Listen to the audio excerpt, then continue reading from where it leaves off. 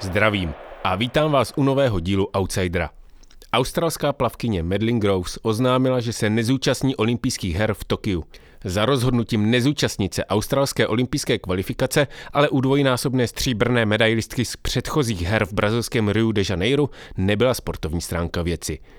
Ať je to lekcí pro všechny mizogyní zvrhlíky a jejich lízače bod. Už dál nemůžete vykořisťovat mladé ženy a dívky, nutit je se stydět za svá těla nebo je lékařsky osvětlovat a potom očekávat, že vás budou reprezentovat, abyste mohli vydělat svoji roční odměnu. Čas nadešel. Napsala začátkem června na svém Twitteru. Očividně útočila na Australskou plaveckou federaci a její nečinnost navzdory její výzvě z loňského prosince. Tehdy si postěžovala, jakým způsobem musela řešit situaci, kdy na ní během plaveckého tréninku v plavkách zíral jakýsi muž. Zmínila ale také nutnost vypořádat se i s oplzlým komentářem trenéra, prý všem dobře známého, aby se jí nakonec za své chování omluvil. Australská federace nyní reagovala s tím, že dosud nedostala žádný konkrétní podnět k vyšetřování a že všechny možné situace zneužívání dětí a žen bere naprosto vážně.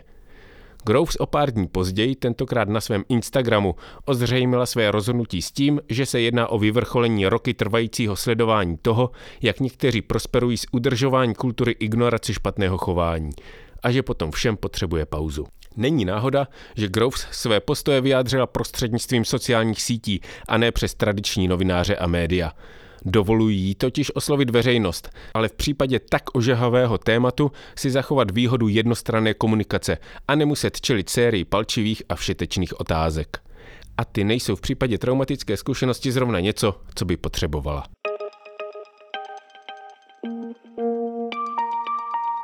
Zatím není jasné, zda tím australská plavkyně započala sérii dalších svědectví, či případného obviňování z nevhodného chování, sexismu, ba dokonce i nátlaku a násilí se sexuálním podtextem. Navíc neexistuje jasná hranice mezi sexistickými vtípky, obtěžováním, nátlakem a nakonec i násilím. Všechny se vzájemně prolínají a protínají ve vytváření sexistické kultury, která potom může i ty nejhorší prohřešky zlehčovat a zneviditelňovat. Stačí si připomenout pobavené zlehčování toho, kdy americká fotbalová brankářka Hope Solo si postěžovala, že jí těsně před zahájením ceremonie předávání cen sáhl na zadek tehdejší šéf Světové fotbalové federace Sepp Blatter.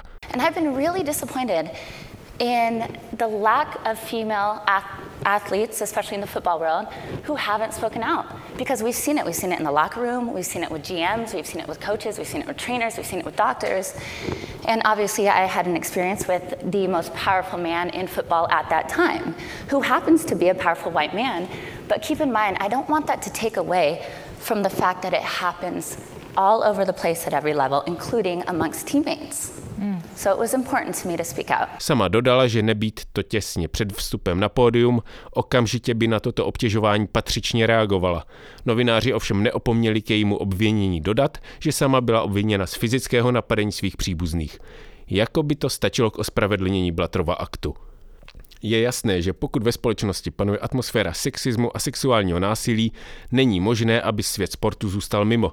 Ale některé kauzy z minulosti odhalily skutečnost, že sport vytváří poměrně svébytné mechanismy, které vytvářejí cestu k sexuálnímu zneužívání a navíc ho pomáhají i umně zatajit. V tomto ohledu nelze nezmínit Simone Biles, americkou gymnastku, která se na rozdíl od Groves olympijských her v Tokiu zúčastnit chce. A nejen to.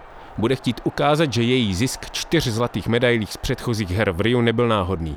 A taky, že aféra sexuálního zneužívání, která se mezi olympiádami v prostředí americké gymnastiky udála a nenechala kámen na kameni, jí místo oslabení spíše posílila. Jsem jednou z mnoha těch, jež byli sexuálně zneužívány Larrym Nassarem, napsala Biles před 3 roky na sociálních sítích. Prosím, věřte mi, že bylo mnohem těžší tato slova říct nahlas, než je dát na papír. Z mnoha důvodů jsem váhala s tím, abych svůj příběh zveřejnila, ale teď vím, že to nebyla moje chyba, uvedla gymnastka, kterou famózní vystoupení v olympijském závodě vystřelilo v mladém věku do pozice prominentní sportovní hvězdy. Vždyť dokonce získala v onom olympijském roku takzvaného sportovního Oscara, cenu pro nejlepšího sportovce. O to bylo její přiznání, že se řadí mezi oběti sexuálního zneužívání oficiálního doktora americké gymnastické reprezentace ještě větším šokem. Po jejím výstupu se začalo spekulovat, zda vůbec bude s gymnastikou pokračovat. Po Riu si dala sportovní pauzu a na žíněnku, která znamená svět, se vrátila až po 2 letech. Na americkém gymnastickém šampionátu. Půl roku po coming outu o zneužívání Nasserem nejenže dominovala a jako první žena po 24 letech dokázala vyhrát všechny disciplíny víceboje, ale především symbolicky podpořila zneužívané gymnastky. Svým tyrkysovým úborem ale zároveň vyjadřovala i kritiku vůči Národní gymnastické federaci za to, že proti Nasserovi sama dávno nezasáhla. Byla to právě až kampaň MeToo, která se v tomto případě postarala o dopadení největšího sexuálního predátora mimo show business a také o největší sexuální skandál amerického sportu. Hlavní hrdinkou ale byla úplně jiná gymnastka. Well, one of the nation's top gymnasts today steps into the spotlight and reveals she was the first person to report any concerns about treatment she received by Dr. Larry Nassar. Our Emma returning tonight at 5 o'clock has more on Athlete A. Well, that is how Maggie Nichols was referred to in the legal documents. But today, she steps forward and says Athlete A is me. Maggie Nichols měla v roce 2015 tak říkajíc našlápnuto a mířila vstříc olympiádě v Riu, jenže kvůli náročné tréninkové zátěži ji začaly trápit bolesti zad. A tak na doporučení všech zamířila za největší kapacitou v oboru, lékařem a fyzioterapeutem národního týmu USA, který působil na univerzitě v Michiganu. Ten ji během tréninkového kempu v Texasu vyšetřil tak, že napřed za ní zavřel dveře, zatáhl rolety a sám s ní v místnosti ji bez rukavic takzvaně vyšetřoval, což znamenalo, že jí prsty osahával intimní partie. Toto specifické ošetřování s ním zažila již v minulosti. K tomu patřila i vzájemná facebooková konverzace, včetně jeho lichotek o její kráse. Tentokrát jí ale zajímalo, jestli se podobně chová i k ostatním. Její špitání s ostatními reprezentantkami neuniklo trenérce, která z ní nakonec dostala, o co se jedná. A s tím zašli rovnou k šéfovi americké gymnastické federace. Jak se později ukázalo, byl to sice logický, ale zase ne tak úplně dobrý nápad. Svazový šéf Steve Penny taková obvinění zametl pod koberec. Navíc rok před olympiádou si podobný skandál ani nemohl dovolit. Takže ve výsledku prostě jen ukončil spolupráci s Nasserem. Nichols dál trénovala, ale na hry se neprobojovala. Podle její matky se jí svaz pomstil za její výřečnost, i když pozdější vyšetřování nic podobného neprokázalo. Po olympiádě ale spadla klec. Nassar byl propuštěn z Michiganské univerzity, následovalo obvinění od 2 gymnastek, že ve věku méně než 13 let doktor zneužíval v roce 1998. A o 2 roky později v tom pokračoval i na olympiádě v Sydney. Brzy raději rezignoval i gymnastický šéf Penny, který začínal čelit tlaku, že nezasáhl mnohem dřív. A během následujícího roku přibývalo zneužitých gymnastek, včetně i slavných olympijských vítězek. Jejich konečné číslo, včetně Biles, překonalo hranici 160 dívek a Nassar za předchozí prohřešky a přechovávání dětské pornografie vyfasoval 60 let a k probíhajícímu trestu mu později přidali dalších 175. Would you like to withdraw your plea? No, Your Honor. Because you are guilty, aren't you? Are you guilty, sir? I said my plea, exactly. As much as it was my honor and privilege to hear the sister survivors, it is my honor and privilege to sentence you. Sir, I'm giving you 175 years, which is 2,100 months.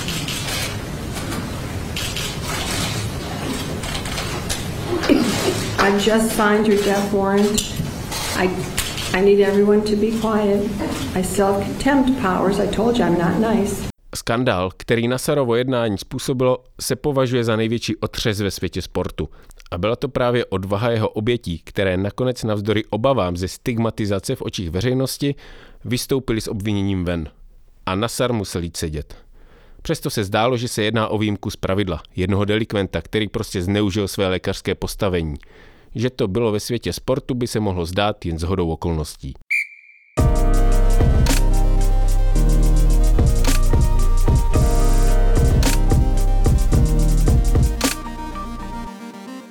Všechny podcasty Alarmu jsou volně dostupné pro kohokoliv a mohou vznikat pouze díky podpoře našich čtenářů a posluchačů.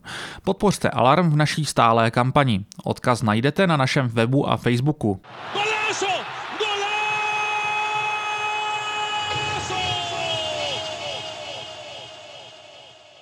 Jenže pohled přes oceán na evropský kontinent ukazuje, nakolik sport není pouhým polem nevinnosti, ale naopak se v něm sexuálnímu zneužívání nadmíru daří. A za systematického krytí ze strany sportovních svazů. Natolik silného, že i ty největší hvězdy se svým příběhem čekají až na konec sportovní kariéry. Jako někdejší první dáma francouzského krasobruslení Sarah Abitbol, 10násobná mistryně Francie, šokovala minulý rok v únoru nejen sportovní veřejnost, když ve své knize nazvané Tak dlouhé mlčení píše o znásilňování, kterého se měl dopustit její trenér Gilles Beyer v době, kdy bylo mezi 15 a 17 roky. Byla jsem mladá dívka plná krasobruslařských ambicí. To, co udělal mému tělu, bylo strašné a je strašné ještě dnes.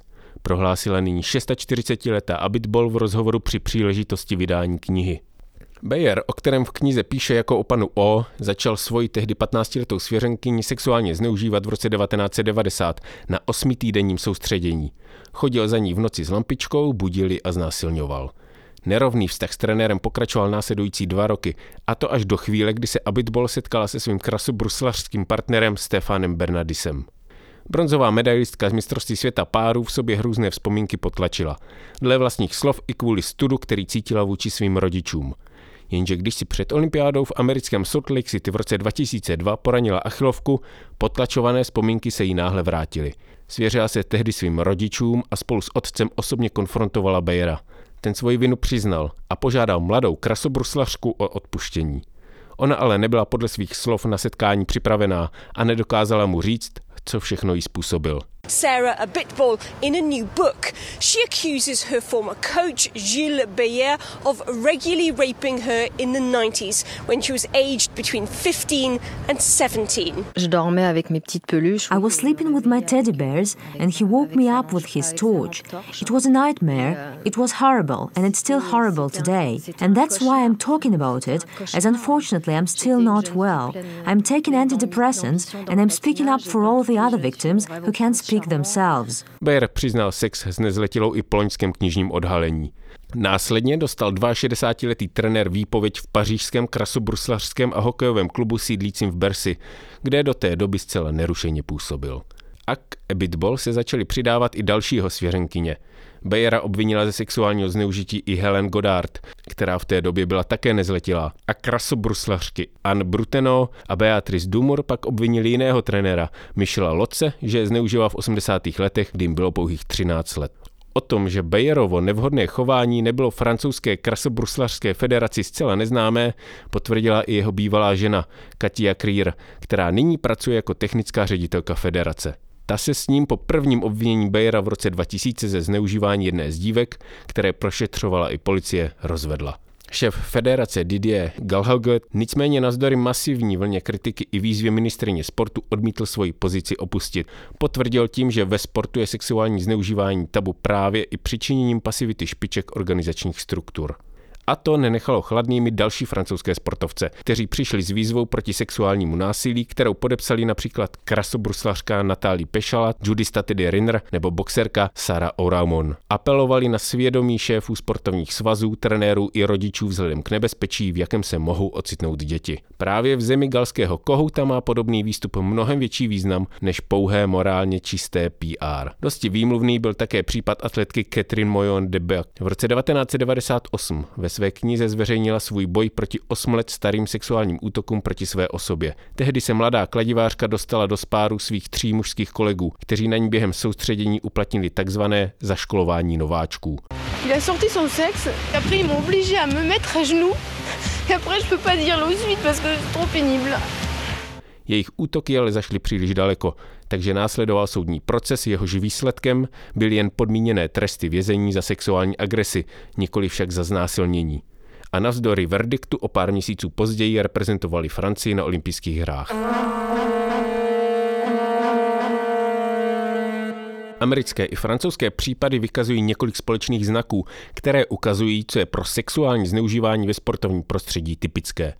Prvně, Strach oběti více svým obviněním na světlo veřejnosti.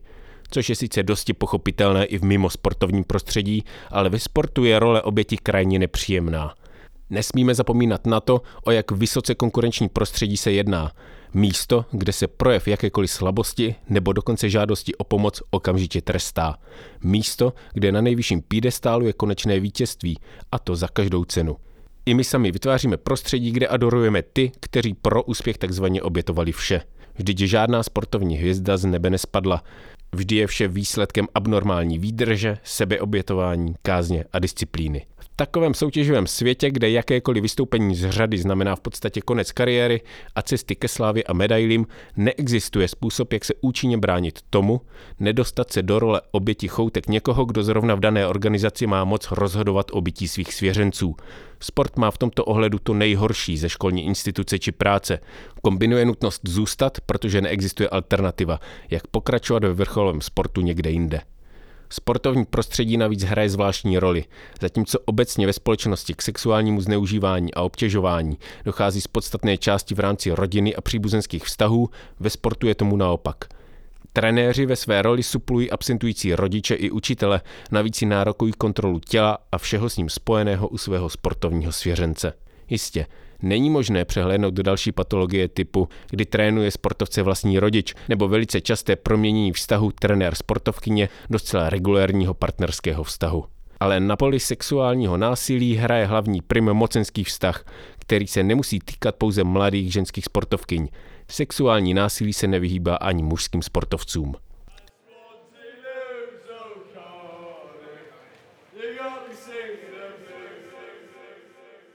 V hokejovém světě byl v podstatě jedinečný úkaz. Vždyť měřil jen 168 cm. Jenže Kanaďan Theoren Fleury se prosadil ve sportu, kde bylo zcela běžné, že jeho soupeři jsou o 2 hlavy větší. A nakolik se mu to povedlo, potvrzují úspěchy na jeho kontě. V 36 letech měl nahráno více než 1000 kanadských bodů v NHL, vyhrál Stanley Cup, olympijské hry i kanadský pohár.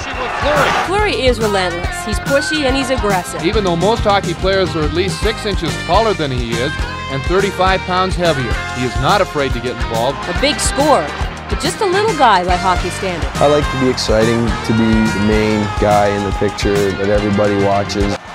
Messier gets it away. Here's Fleury looking for his first goal of the series. Scores! I don't think people really know how small and how slight he was and how much he accomplished as a little player in this league. And Theoren Fleury and the Flames are in 7th heaven. Theoren Fleury scored 51 during the regular season, but it's his first of the playoffs that's the biggest one of all.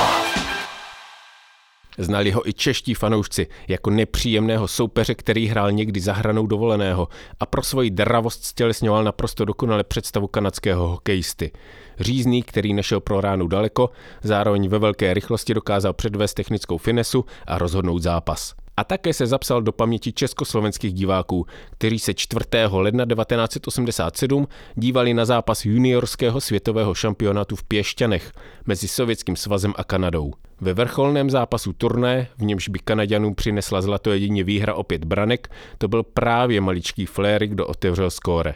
A gól oslavil tím, že poklekl na led a ve skluzu hokejku namířil na sovětskou střídačku a předstíral, že střílí ze samopalu. Nakonec ve druhé čtvrtině za stavu 4-2 pro Kanadu začala hromadná bitka a jedním z impulzů byl Kostičinův úder hokejkou právě do Fleuryho. Kanadského hráča a další dvojica, která se pustila do seba.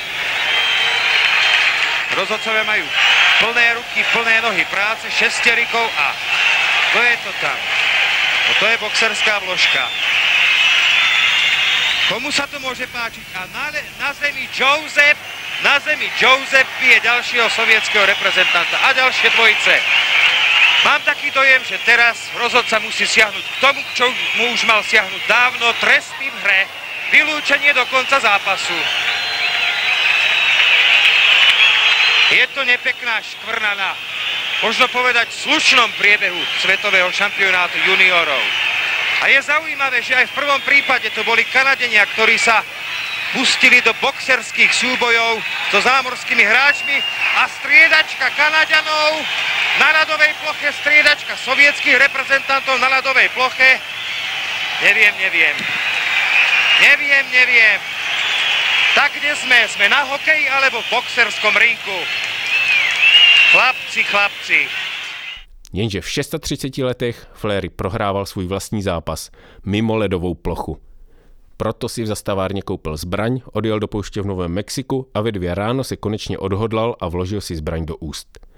Ukazovák se mi třásl na spoušti, seděl jsem tam celou věčnost, klepal jsem se tak, že mi hlaveň cvakala o zuby. Měla chuť samoty, studila, chutnala černě, popsal ve své autobiografické knize Playing with Fire. Tehdy už se o něm vědělo, že jeho talent upadá a v dresu newyorských Rangers spíš bojoval se závislostmi než se svými hokejovými soupeři. Pokus o sebevraždu byl ale šok a důvodem nebyly deprese z hokejového úpadku, ale dlouhodobě potlačované sexuální zneužívání. So it's hard to believe that 10 years ago, maybe 11 now, that I had a fully loaded pistol in my mouth ready to pull the trigger. And you may ask, why is a Olympic champion, Stanley Cup champion, 7-time All-Star got a gun in his mouth ready to pull the trigger? Well, my experience as a very young child was one of living in fear. Constantly living in fear. Na růžích neměl ustláno už od dětství. Byl z chudého prostředí v kanadském Oxbow. Otec svůj neúspěšný pokus stát se profesionálním hokejistou utápěl v alkoholu, matka dlouhé roky byla závislá na Valiu. A svoji malou výšku musel dohánět malý Theo svojí zuřivostí, až se z něho stal školní tyran. A celý jeho svět byl pouze hokej. Navzdory těžkému zranění zápěstí ve 13 letech, kdy se musela složit místní komunita, aby svoje dovednosti mohl rozvíjet v hokejové škole v madibotském Brandonu. A tady se ho chopil trenér Graham James, který v něm viděl obrovský talent a taky svoji kořist. Graham James námi všemi mistrně manipuloval. Přesvědčil rodiče, aby mě svěřili do jeho péče a pomohli mi tak rozvíjet hokejový talent. Byl jsem 14letý kluk, dítě, a byl jsem kompletně pod vlivem a kontrolou Grahama Jamese. Byl jsem vyděšený, ale neměl jsem emocionální schopnosti ani znalosti, jak zabránit znásilňování. Popsal Fleury svoji traumatickou zkušenost. Trenér ho znásilnil více než 150krát. Důsledky pro Fleuryho život mimo hokejový stadion byly drtivé. Už v 15 letech začal pít alkohol, později k tomu přidal gambling, drogy, večírky plné sexu a nekontrolovatelné záchvaty vzteku. A James, ten byl už po 2 letech z týmu Warriors kvůli drbům o jeho nevhodném chování vyhozen. A když měl zamířit do nového působiště, lákal Fleuryho i Sheldona Kennedyho, kterého také zneužíval. Aby je přesvědčil, vzal oba na výlet do Disneylandu. Jenže cestou je opět zneužíval. Nakonec ho v roce 1996 obvinil právě Kennedy a úspěšný kouč putoval na 3,5 roku za mříže. Poté zmizel. Až kanadská hokejová asociace zjistila, že trénuje dál, napřed ve Španělsku, později v Mexiku a nahlásila to IIHF, která ho donutila odejít. Po Fleuryho autobiografickém přiznání v roce 2009 následovalo i trestně právní obvinění Jamese, který byl nakonec odsouzen k dalším 5 rokům za mřížemi. A Fleury? Ten dnes jezdí křížem krážem po Severní Americe, aby na různých setkáních, seminářích a konferencích mluvil o svých zkušenostech a povzbuzoval oběti sexuálního násilí k tomu, aby se veřejně postavili proti svým násilníkům. Podle vlastních slov se snaží lidem dodat sílu, aby překonali své stigma oběti, které pomáhá pachatelům, aby jim vše nakonec prošlo.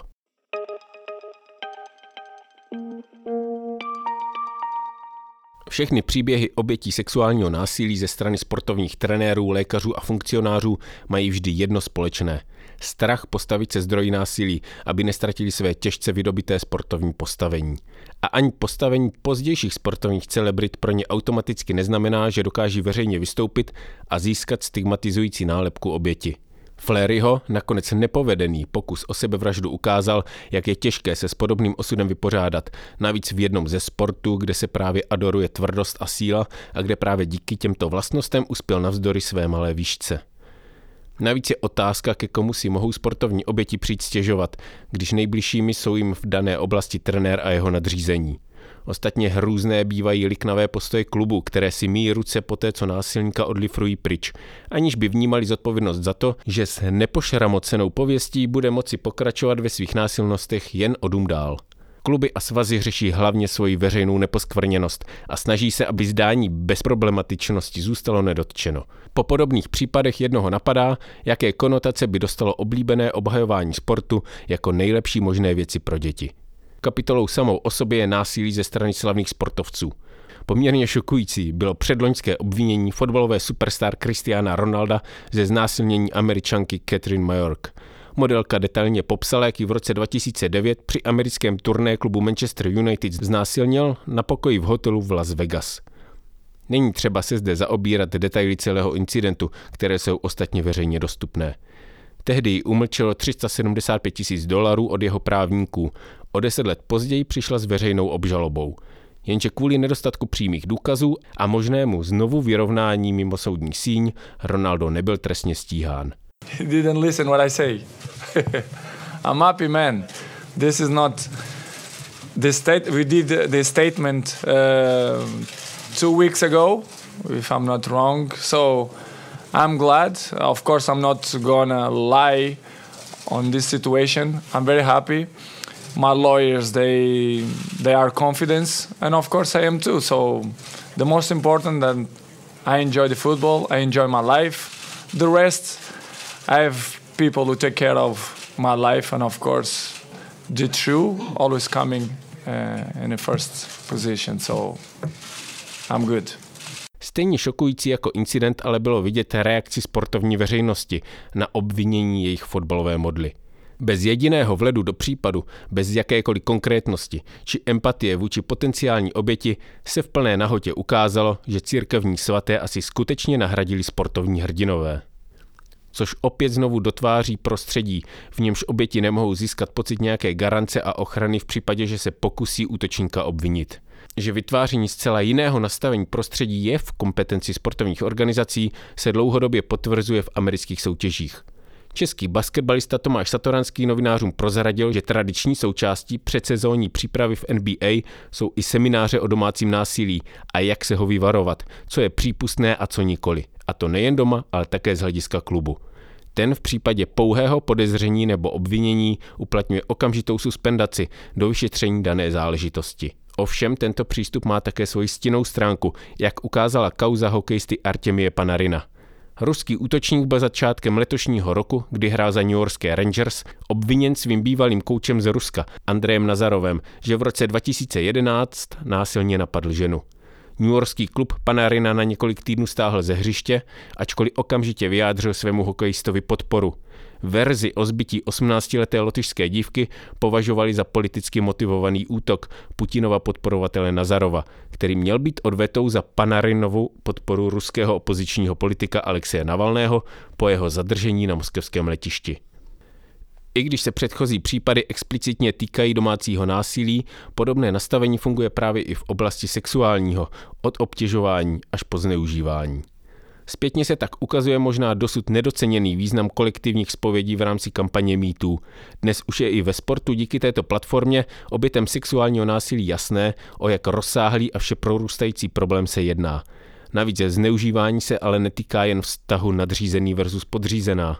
Švédská fotbalistka Alexandra Nord prozradila, že ji před několika roky v Londýně zneužil reprezentační kolega z mužského týmu. Paradoxně poté čelila kritice, že odmítla prozradit jeho jméno. Odmítla totiž pořádat hona na čarodějnice a mstít se jednotlivým útočníkům, ale upřednostnila možnost upozornit na to, o jak častý problém se jedná. Podobně se zachovala i funkcionářka mužské fotbalové reprezentace Gunilla Axén, kterou podle jejich slov obtěžovali členové týmu. Tehdy ale nic veřejně ze strachu o svoji novou práci neprozradila. Snažila jsem se na to upozorňovat, ale necítila jsem podporu a chtěla jsem si zkrátka udržet svoje místo, vysvětlila Axén. Strach ze zbytečného osočení kvůli nepříjemným pohledům, podivným úchopům nebo vcházení do sprch druhého pohlaví za účelem popohnání sportovkyň ovšem pomáhá chránit potenciální útočníky. Stejně jako tomu bývalo i v americké gymnastice, kanadském hokeji a francouzském krasobruslení.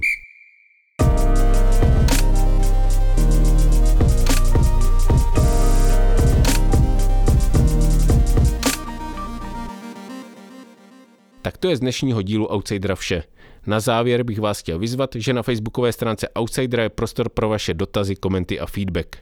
Také, že nás můžete finančně podpořit, například několik stovek měsíčně nám může zaplatit studio Mr. Wombat, které nám poskytuje skvělé zázemí k nahrávání podcastů Alarmu. Díky, že nás podporujete. Takže sportu zdar a Alarmu zvláště.